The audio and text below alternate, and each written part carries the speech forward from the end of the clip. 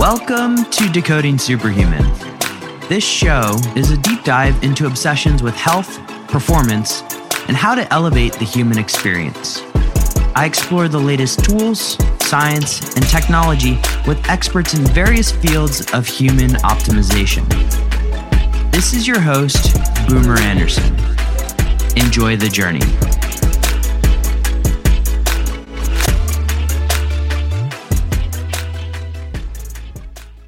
Superhumans. Over the course of the 160 plus episodes now of the Decoding Superhuman podcast, we've covered many different areas. Anything from nutrition to sleep to productivity to movement and so many others. But coming back to nutrition, one area that has been a little bit of an oversight on my part is the world of herbs, or herbs as they're pronounced in some parts of this world. My guest today, we had a very thorough conversation around this area, and her name is Jodi Duvall.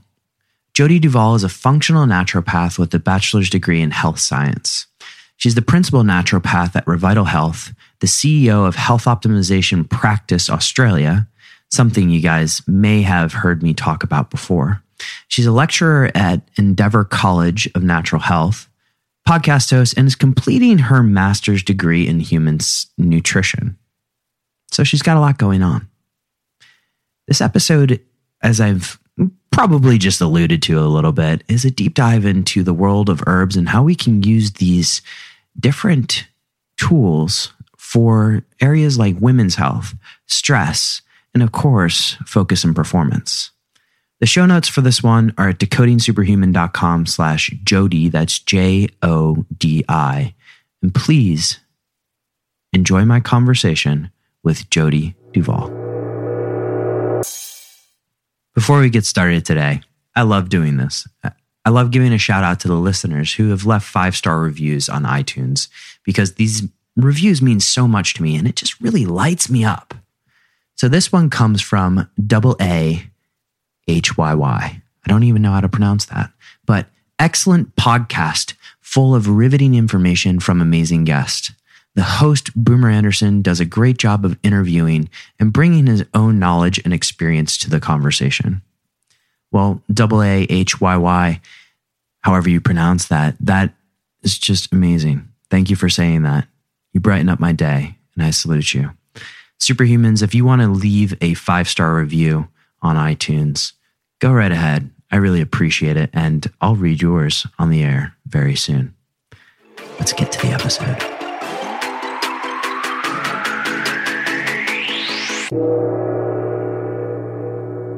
Jodi, welcome. Hey, Boomer. So right now, and I'm not sure exactly when this is going to be released, we're in the thrills of this lovely pandemic. And one question I have for people during this is, what interesting habits have you picked up during this pandemic? This could be both good and bad. Like if you say Tiger King, no judgment. Husband's on Tiger King. I'm not. I'm too busy creating stuff, unfortunately. All right. Habits. Probably I'll start with the bad habit first. The bad habit is working too much because I saw this free time as an opportunity to go crazy. So that's one thing. So I was just saying off air that I need to manage my stress a little bit better in that way. But I have been trying to meditate every night with my kids and myself before we go to bed. So that's one thing that I've picked up, which has been really helpful. What meditate? Do you use an app or do you do like traditional Vipassana kind of thing?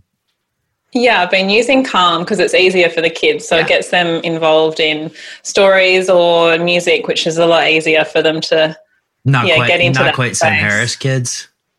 No. Well, we actually used to read Vedanta to them, the Vedanta treat, to get them to sleep. So that was the Wow, I have that around here somewhere, but that's a pretty intense one.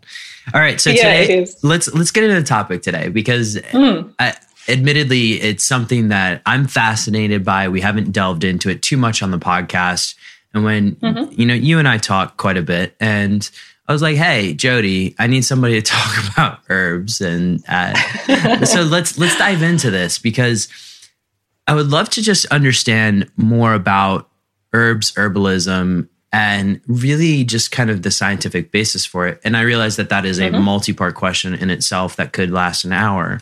But let's break it down and just sort of start with, how should I look at herbalism? What is it? Okay.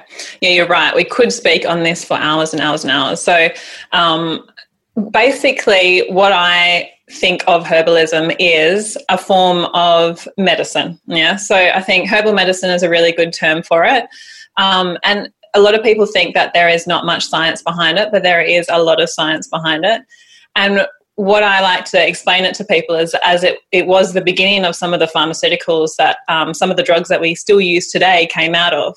So some of those are like the cardiac glycosides, that digitalis or foxglove, and has very similar uses for what we would use that to help to change the heart rate in someone.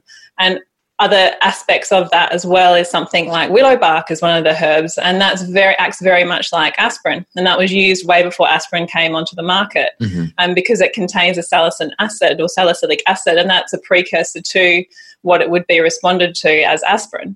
So what I see as a very ancient form of medicine, but we can then bring that into our modern day life now as an alternative. And a lot of the time when you look at the research, when it's compared to some of the drugs that would do very similar in terms of their actions, what you get out of those drugs is a lot of side effects, whereas the herbs tend to have a lot less side effects. So it's a bit more of a safer option for people. So I'm not saying that pharmaceuticals aren't necessary. They are, absolutely, and they get fast-acting, quick results happening, but the herbs are definitely there for a really good purpose as well. So I guess that's sort of where I would make it a little bit more simple. Yeah, and one of the things that I found interesting, and if I'm going completely off path, just reel me in, but like metformin and French lilac, right? Like, isn't metformin just based on an herb itself or a flower? Is that right? Exactly. Okay. Exactly.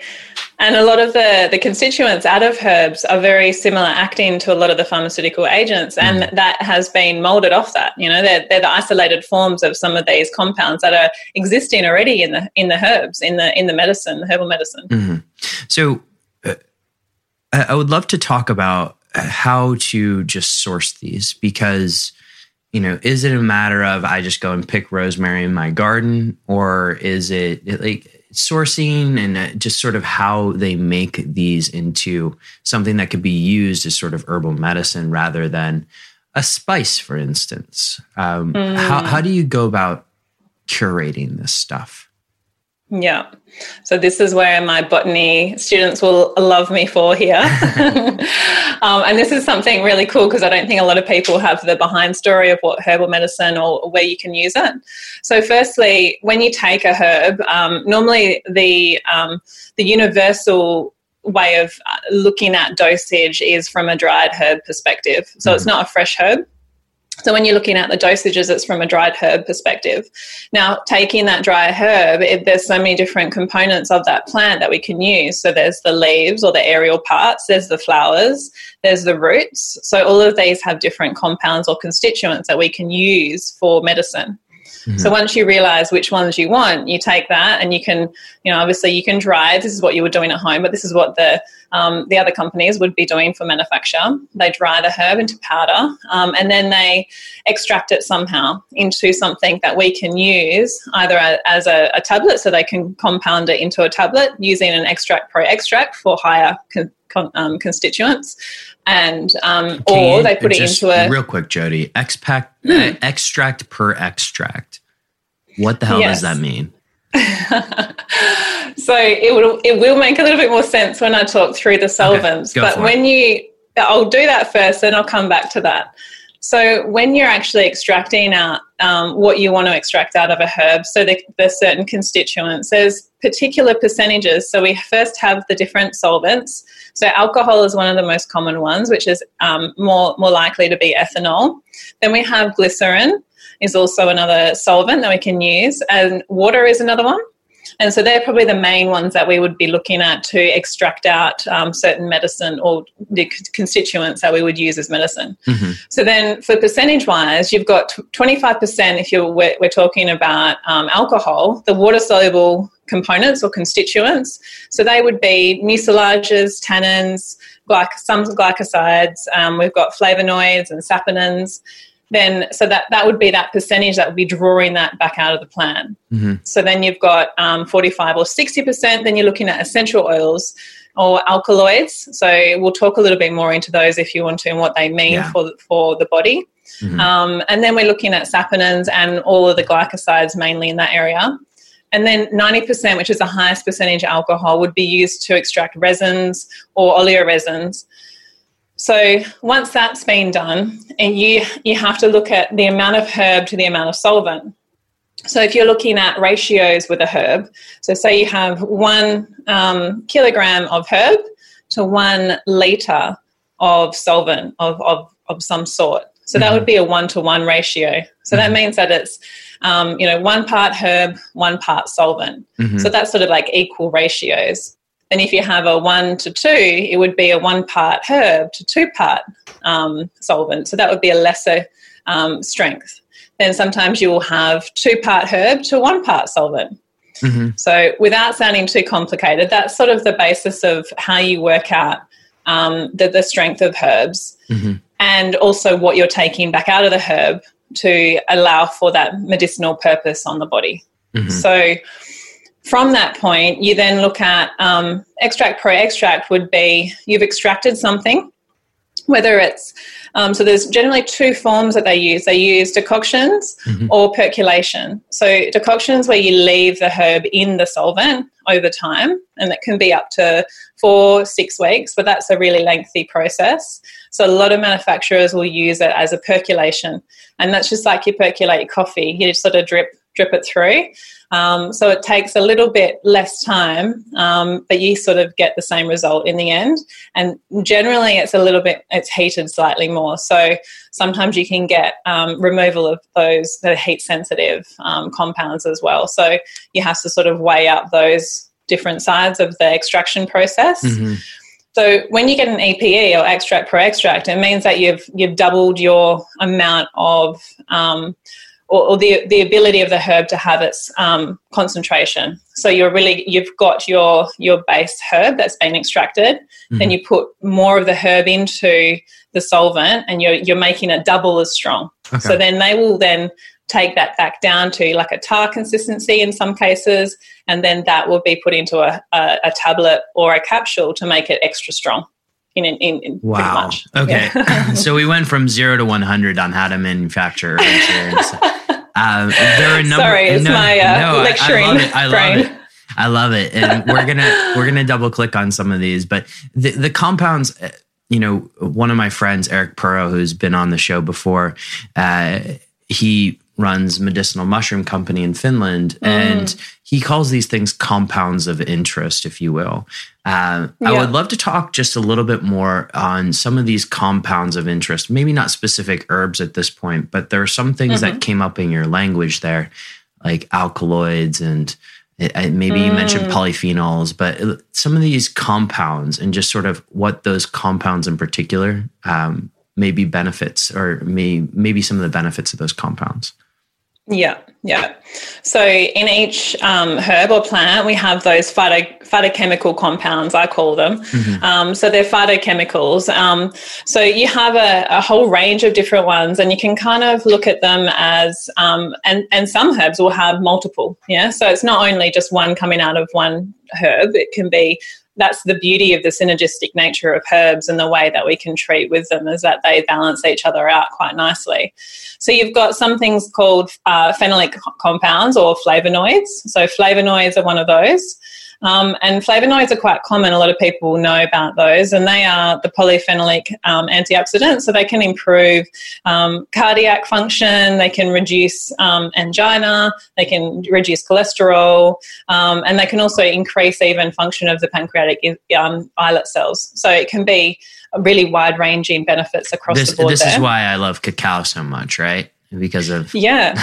Exactly, the high-powered antioxidants in it. Yeah, fair definitely. Enough. As you saw the other day when I put up. Yeah, exactly.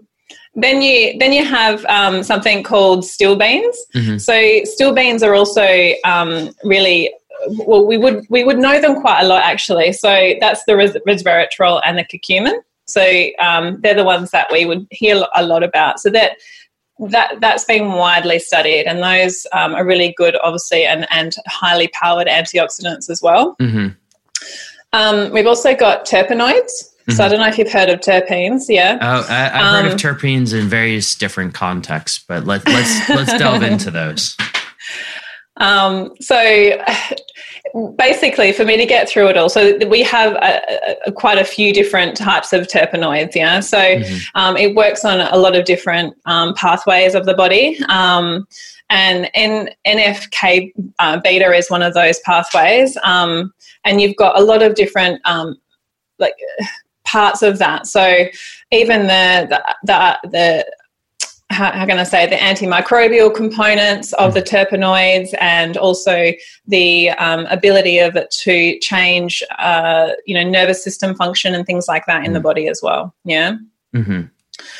Then we have alkaloids. So that can also work as antimicrobial, but also really good for digestive function. And we have berberine in there as one of those, and we use that a lot, depending on how much we're using. We use that a lot for getting rid of dysbiosis type symptoms, or microbes that have gone out of balance in the body, even parasites in some instances. And that's a high antioxidant as well, and also really good for lowering blood glucose. Mm-hmm. So very different, uses in there as well. Then we have saponins. So they can also work with cholesterol and increasing immune function, so an immunostimulant, we call it, and hypoglycemic as well. So that can help to lower blood glucose. And they are also anti-carcinogenics as well, so help to protect against cancer. What would be an example of a saponin? So saponin comes in all different forms of herbs. So you've got saponins in bacopa. So bacopa is one of those herbs that's really good for mental function as well as an anxiolytic. Mm-hmm. Yeah, so we'll talk into more of those specific herbs soon. Mm-hmm. But that's one of the examples there. So, and also soap. When you get those soap nuts that you find out in the bush, I don't know if anyone else has soap nuts out where they live, but in Australia we do. You're going to get a high demand for soap nuts after this. This is going to be great. But when you rub them together and they become really frothy underwater, that's the saponin component of those. Fascinating. Yeah. And then we have the sorry, we'll just move. I'll just get through the next two, and that's probably enough for those. You have the cardiac glycosides, and that's what I was talking about before with the digitalis plant. So that's acts on the cardiac function of the body. And then you have sterols as well. So sterols act similar to cholesterol in the body, but they're found in plants. So that's pretty much a good kind of overview of different sections of the constituents or the plant chemicals.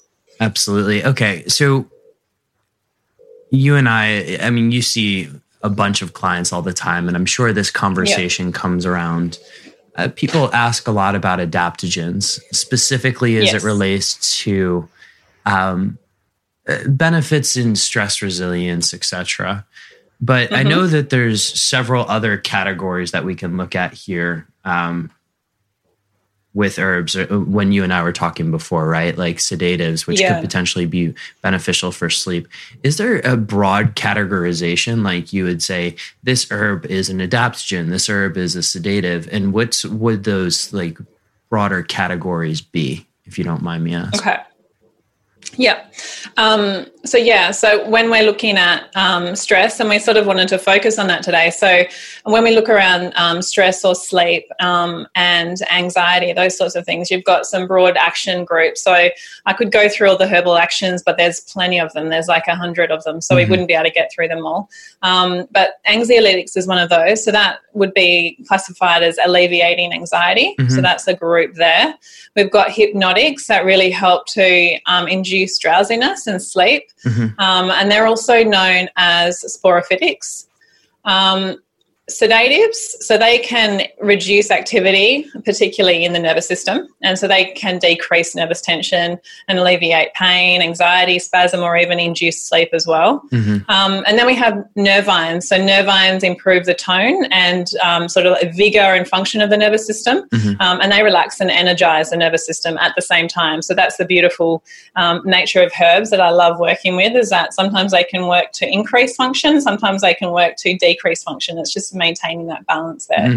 And then the adaptogens as well. So like you mentioned, it's really, it helps to build the body's resilience, and it adapts to that physical or environmental, emotional, biological stressors, and it sort of helps to promote that physiological normalizing of function. So you've got all those, and there are a couple of other ones that you can use, like hypnotics, which we spoke about before for sleep, but you've also got a lot of other analgesics that will come along with those herbs. So the analgesics will be a component of a lot of these herbs, and that will help with pain relief. So a lot of pain is associated with anxiety or stress or issues with sleep as well. So they tend to really beautifully, like I say, synergize, and they're just really nice the way that they come together in their formulations as well. And that's what makes them so special. And when you're dosing liquid form, like I do a lot, like I've got here, like in this kind of bottle format, and that's a 1 to 2. So the ratio there is quite, it's like a half strength. But in those forms, you can bring together the real individual nature of each herb for that particular person. And so it comes down to figuring out exactly what that person wants, because sometimes they may not need a sedative. They may need more of an anxiolytic, and so you're putting double anxiolytics in there to make it better for them. So I'm going to throw out a couple of ways to go through this next part, because I think people are listening to this and they're like, holy shit, there's a lot here.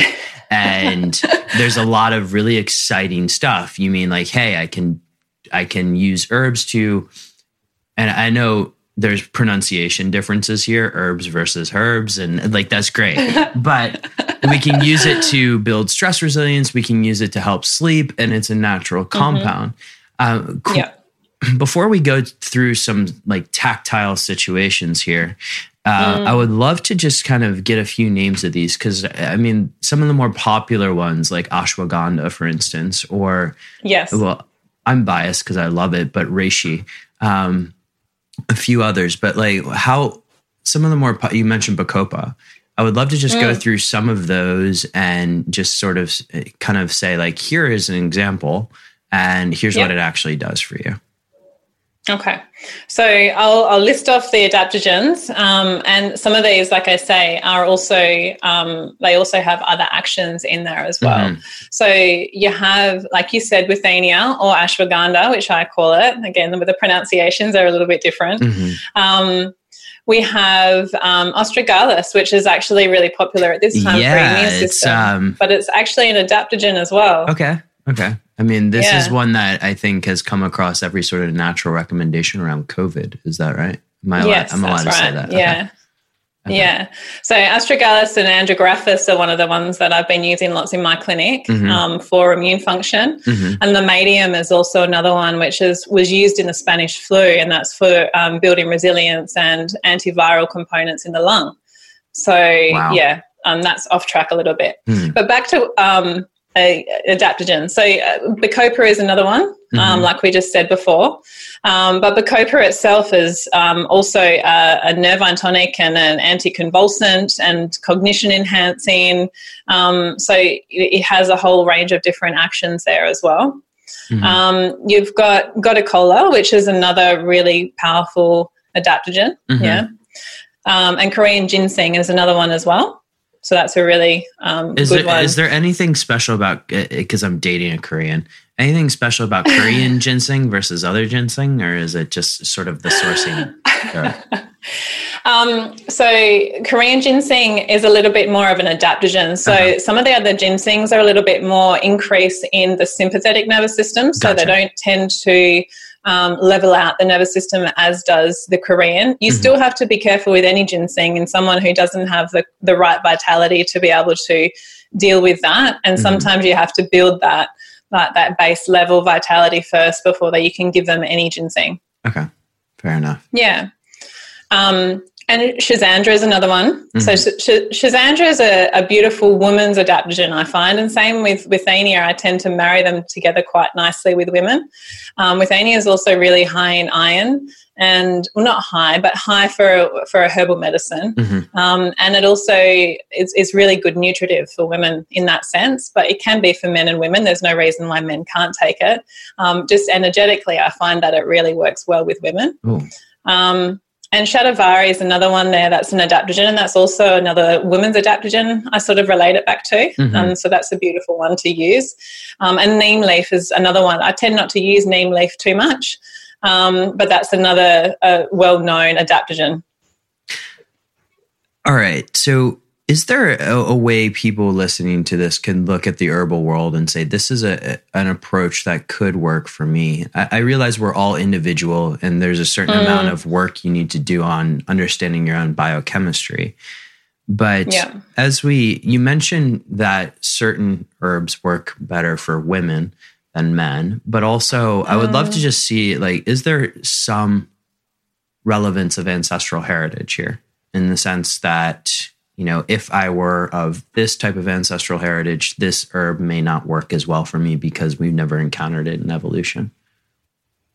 Yeah, to some extent. And going back firstly to what you first said, I think that's a really good point that you make, that we need to make sure that we have all the other sort of components of health in order as well. So nothing will be a miracle cure. So the herbs themselves will not, they will really help nourish and push you in the right direction. But again, you need to make sure you're having your sleep, you're doing your exercise, you're eating the right foods and drinking the right water and all that sort of thing.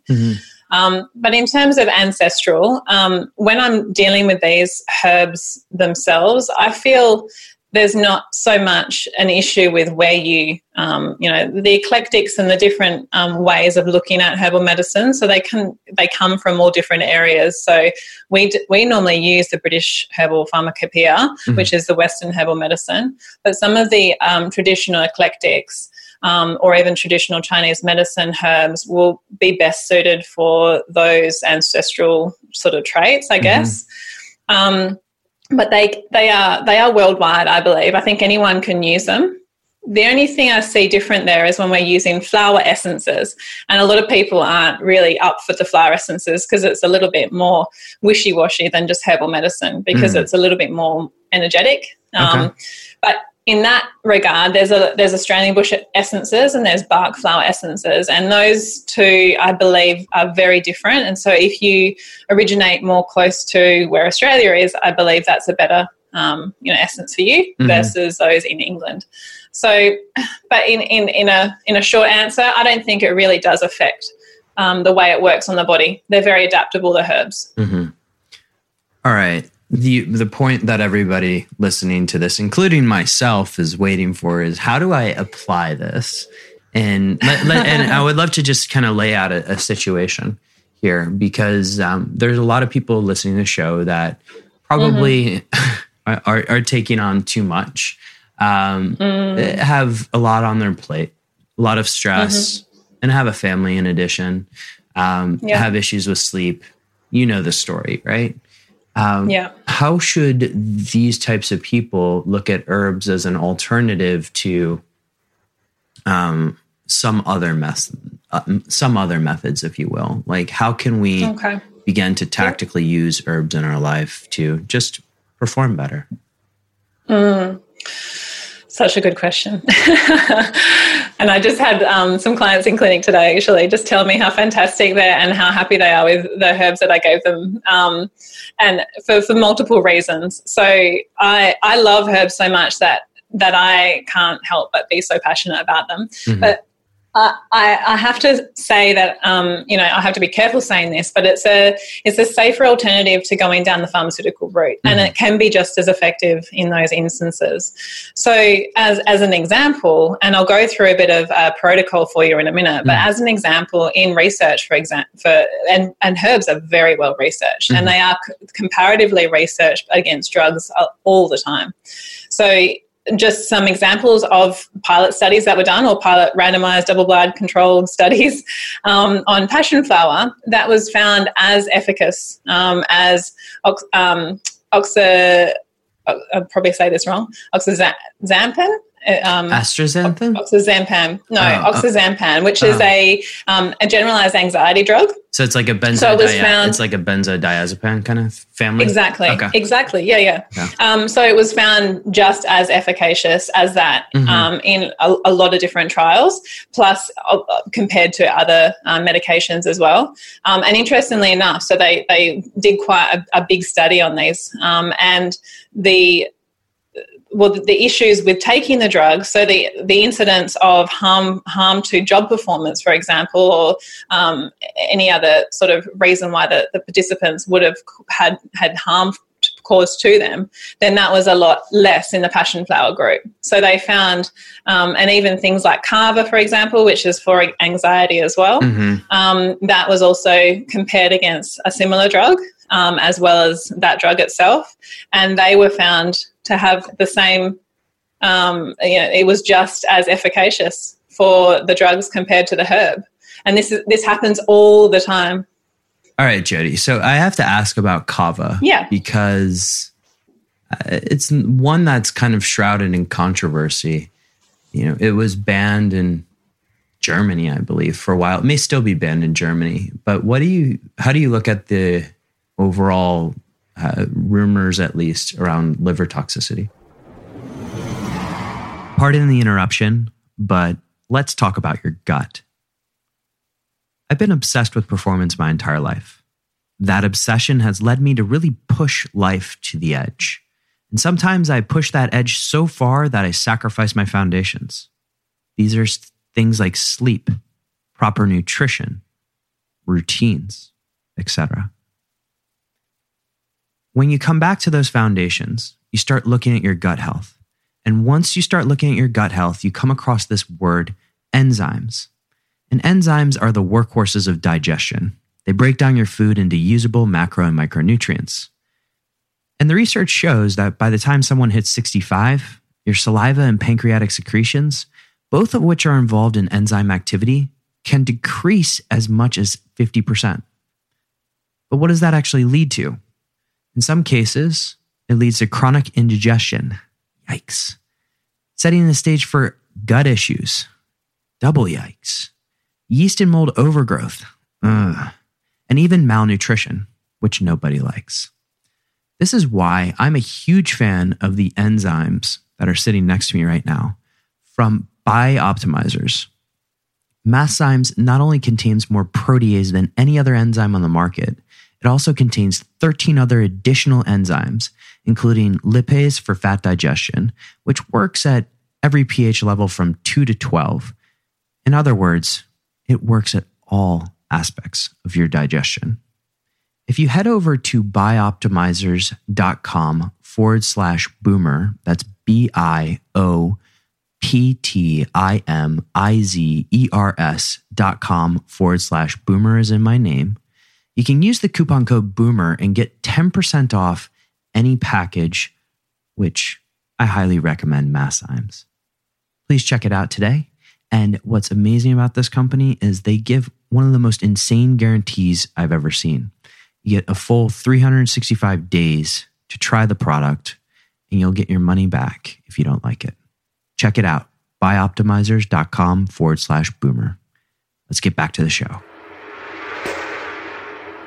So I guess, and this happens a lot in research, is a misunderstanding of how herbs work in the body, or extra cautiousness, I guess, about certain compounds that are lying in the herbs. So carbolactones was the topic of conversation there, and it was about the extraction method, I believe. And now it was actually taken off the market in Australia and brought back on a few years ago.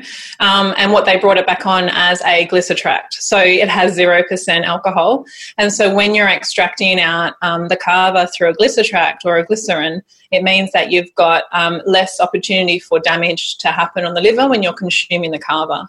And even in those instances where there was liver damage, it wasn't like that for everyone. It was only, a very rare percentage of people that had a liver toxicity issue. And so, with a lot of herbs, I think the way that their isolated compounds are studied, and we have this happening all the time. So we've also got Damiana was just taken off the market, which is a beautiful anxiolytic as well. And that was something that had a arbutin, which is also seen to have issues with stomach, and stomach intolerability, so it could make someone feel a bit sick. And so that particular compound was brought up in a lot of different herbs, and so a lot of those have been wiped out and scheduled differently or scheduled for as a drug, so only pharmaceutical or doctors can actually prescribe that until they do more research. Amazing. So I find kava a safe option now, in that it's got a better extraction method. Yeah. Okay. So the extraction method matters. There's probably still some people doing the dodgy extraction method out there, right? Yeah. Well, it is still effective in the old way, but it's just more risk, more risk to liver. Yeah. But it's a beautiful herb, kava. It's fantastic. It does a generalized anxiolytic on the mouth. So if you ever have a sore tooth, you put it in and wash it around, and it makes your mouth go numb. It's beautiful. Yeah, exactly. I mean, your lips go numb when you have it. It's like my alternative happy hour drink sometimes. Yeah, yeah. Let's come back to the idea of the stressed out. Let's label them an executive, high performing professional, etc. Yeah, we went down the wormhole on kava, and I know I took us off path, but I would love to just sort of look at the web of options available to a person like this. Yeah. Okay. So protocols, in a sense, you're always best off going to a professional herbalist, should I say, or a naturopath or someone who's studied herbal medicine to get a really good understanding of what's required for you individually. But you can use, if you have a good source of these, and these can be sourced from companies that are reputable or knowing the strength of the herb and where you can go from there. So anxiety is a tricky one, and you need to take all sorts of things into consideration as well as just treating with herbs, yeah. So, and that's to cover off for another day. But if you were to take anxiety or adaptogen style herbs, and you would be taking them twice a day, and you'd be able to give yourself a good coverage of, morning and night dosing, and then very safe for sleep as well as daily function, and maybe even better daily function and better performance. So I normally recommend a combination of herbs just because they act better. And like I said before, the synergistic action of those herbs working together gives you a little bit more benefit and performance and enhancement, I guess. Yeah. So it's like 1 + 1 = 4 kind of thing. Absolutely. And that's where I find so many of these herbs work so beautifully. They don't work as well just singularly. And that's where I think the magic of herbs is missed in modern day prescribing. And when you speak to a traditional herbalist or a herbal medicine practitioner, then those combinations of those herbs, they're the ones that have the best action, and that's why they work so well. Yeah. So kava is a really good one for anxiety and also for sleep and all sorts of things. Passion flower is one of my favourites, and it will always remain one of my favourites. So passion flower is a hypnotic as well, and that has a lot of flavonoids in it, and that is an anxiolytic as well as it's such a beautiful herb to go along with all the other anxiolytics that you can use. It really marries well with a lot of different other herbs. So skullcap's another one, and skullcap's skullcap's used a lot for sleep. So it's actually used for sleep maintenance, not sleep onset.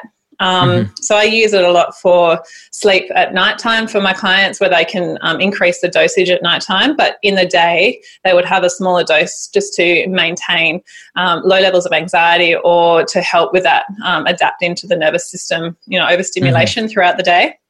But then I put that with a valerian, and I'm sure you've heard of valerian before. I take it every night. Does yours smell like old socks? Because mine smell like stinky socks. Yeah. I was going to ask, is there a reason why this herb smells so horrible? Well, a lot of them have their very unique flavors and scents. Let me put it that way. Yeah. So a lot of the nervine anxiolytic herbs are okay.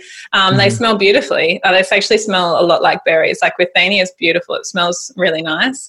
Whereas the liver herbs and the detoxifying herbs and the ones that we use for getting rid of parasites or the antivirals, antibacterials, they're gross. And I always have to prime my clients to try and take the liquid form, because it's always taken it like a shot in the club. It's like, quick, down it, and then chase it with something else. It's beautiful.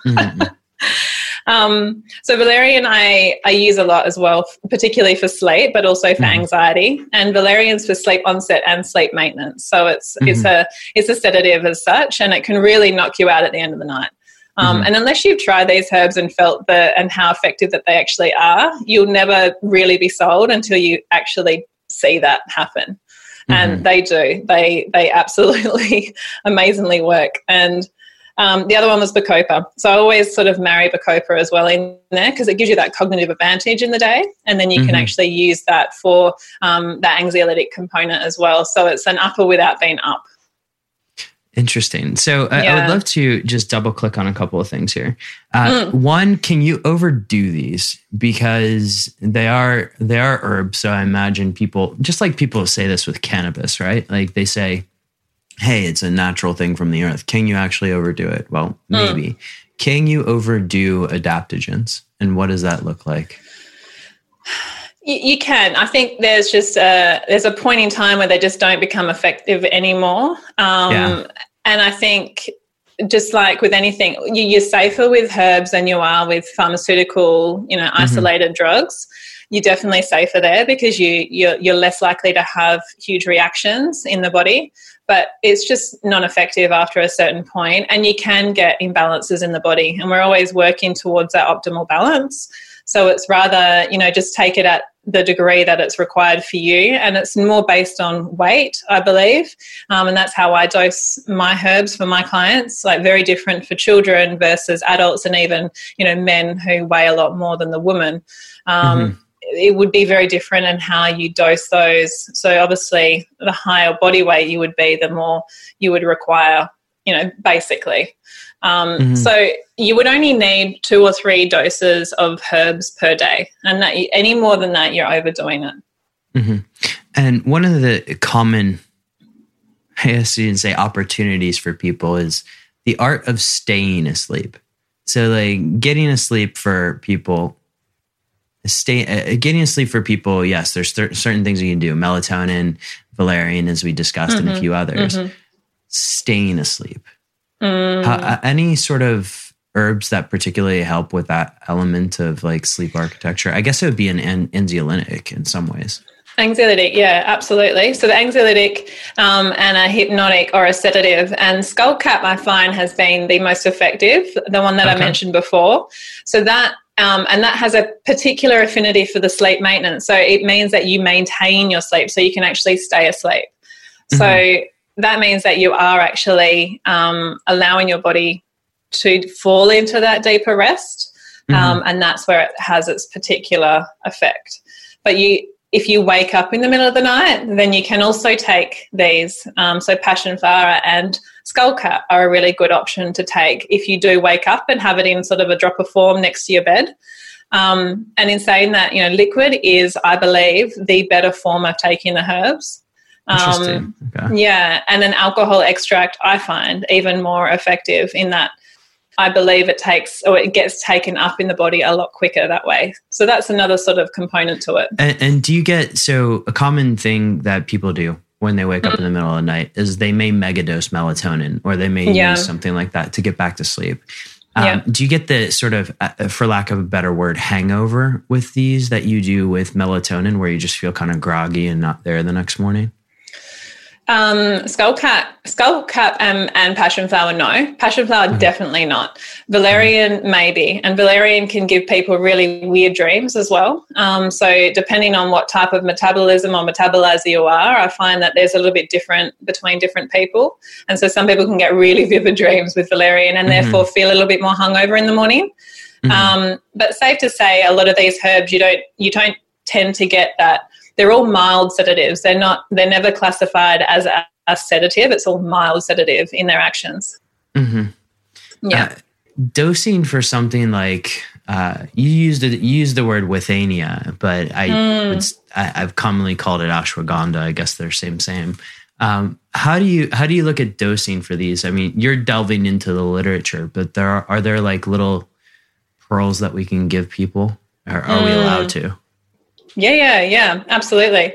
So withania, as such, depending on, so it all comes down to this ratio, like I was going before with the botany lecture that I started with. Please go with it. So with the ratios, so if you've got, say, a 1-to-1, then it would be a lot more that you could give your body or dose versus a 1-to-2, well, a 2-to-1. So here, for example, and I know this is probably not going to go live, but I've got a 2-to-1 withania. Yeah, so that would be dosed at 10 to 30 mil per week. And so 10 to 30 mil per week, if you have a 1-to-1, then that would normally be 20 to 50 mil per week. And so you dose it differently there.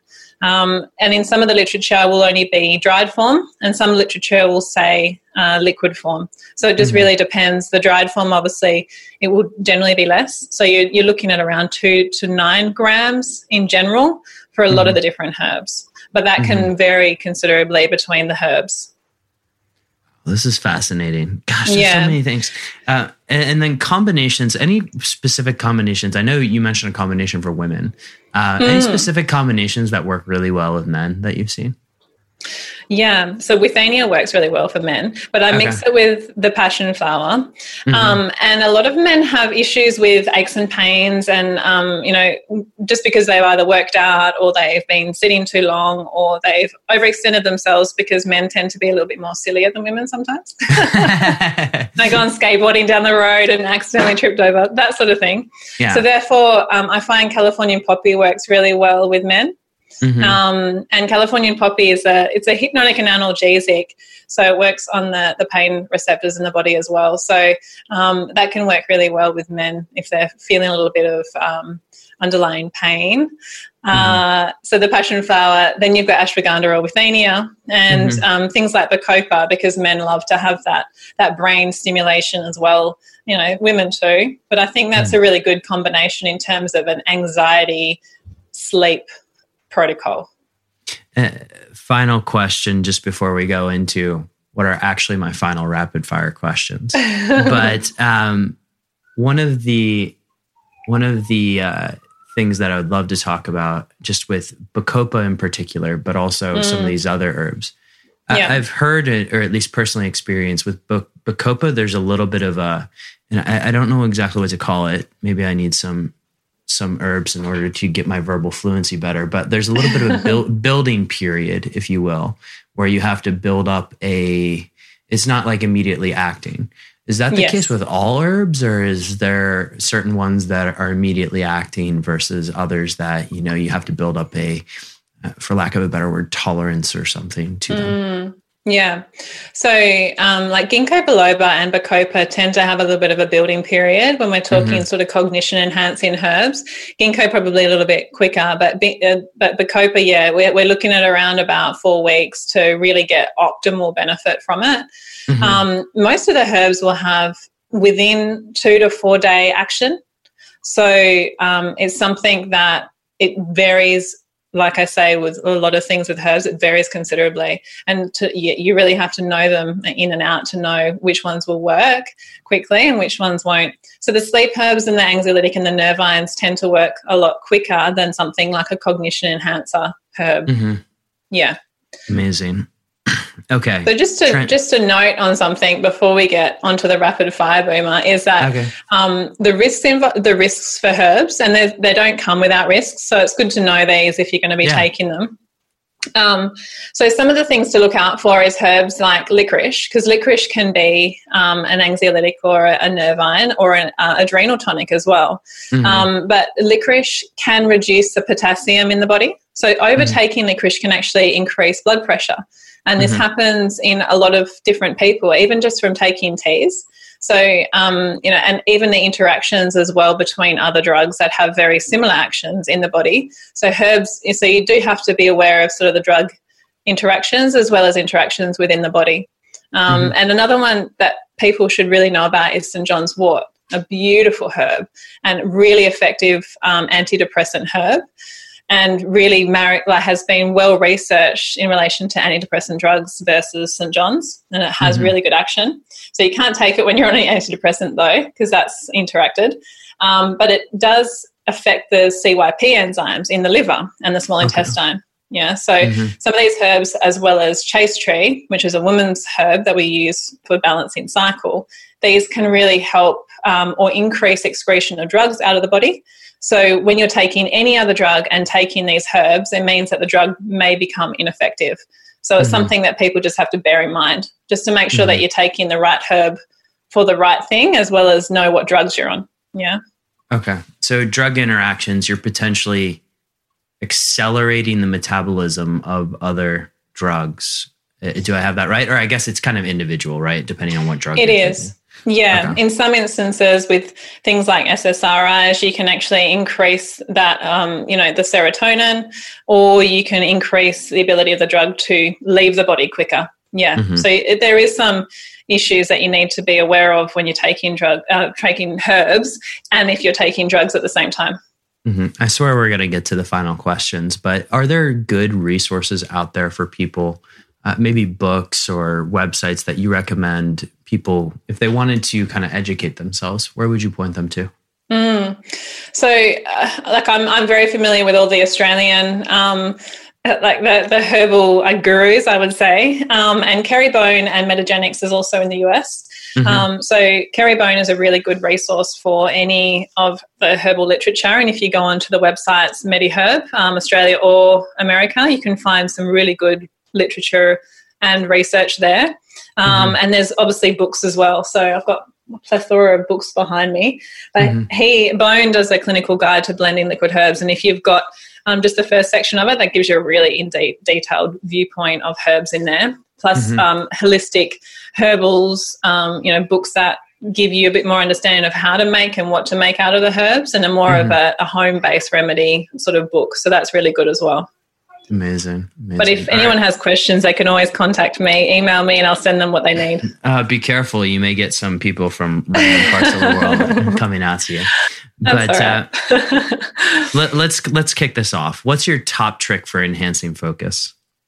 Top trick to enhancing focus. Ooh. Relaxation and regular breaks. Okay.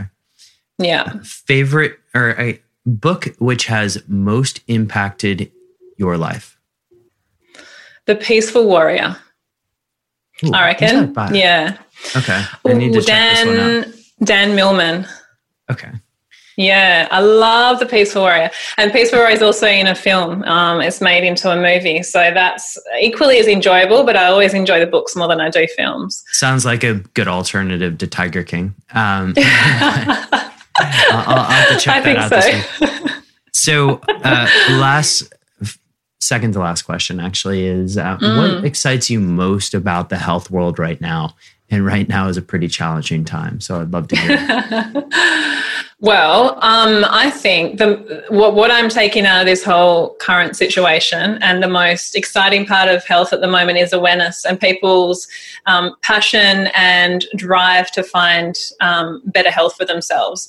And that can mean so many different things. It can mean finding the right practitioner, or connecting with the right people, or really searching for the good information and critiquing information.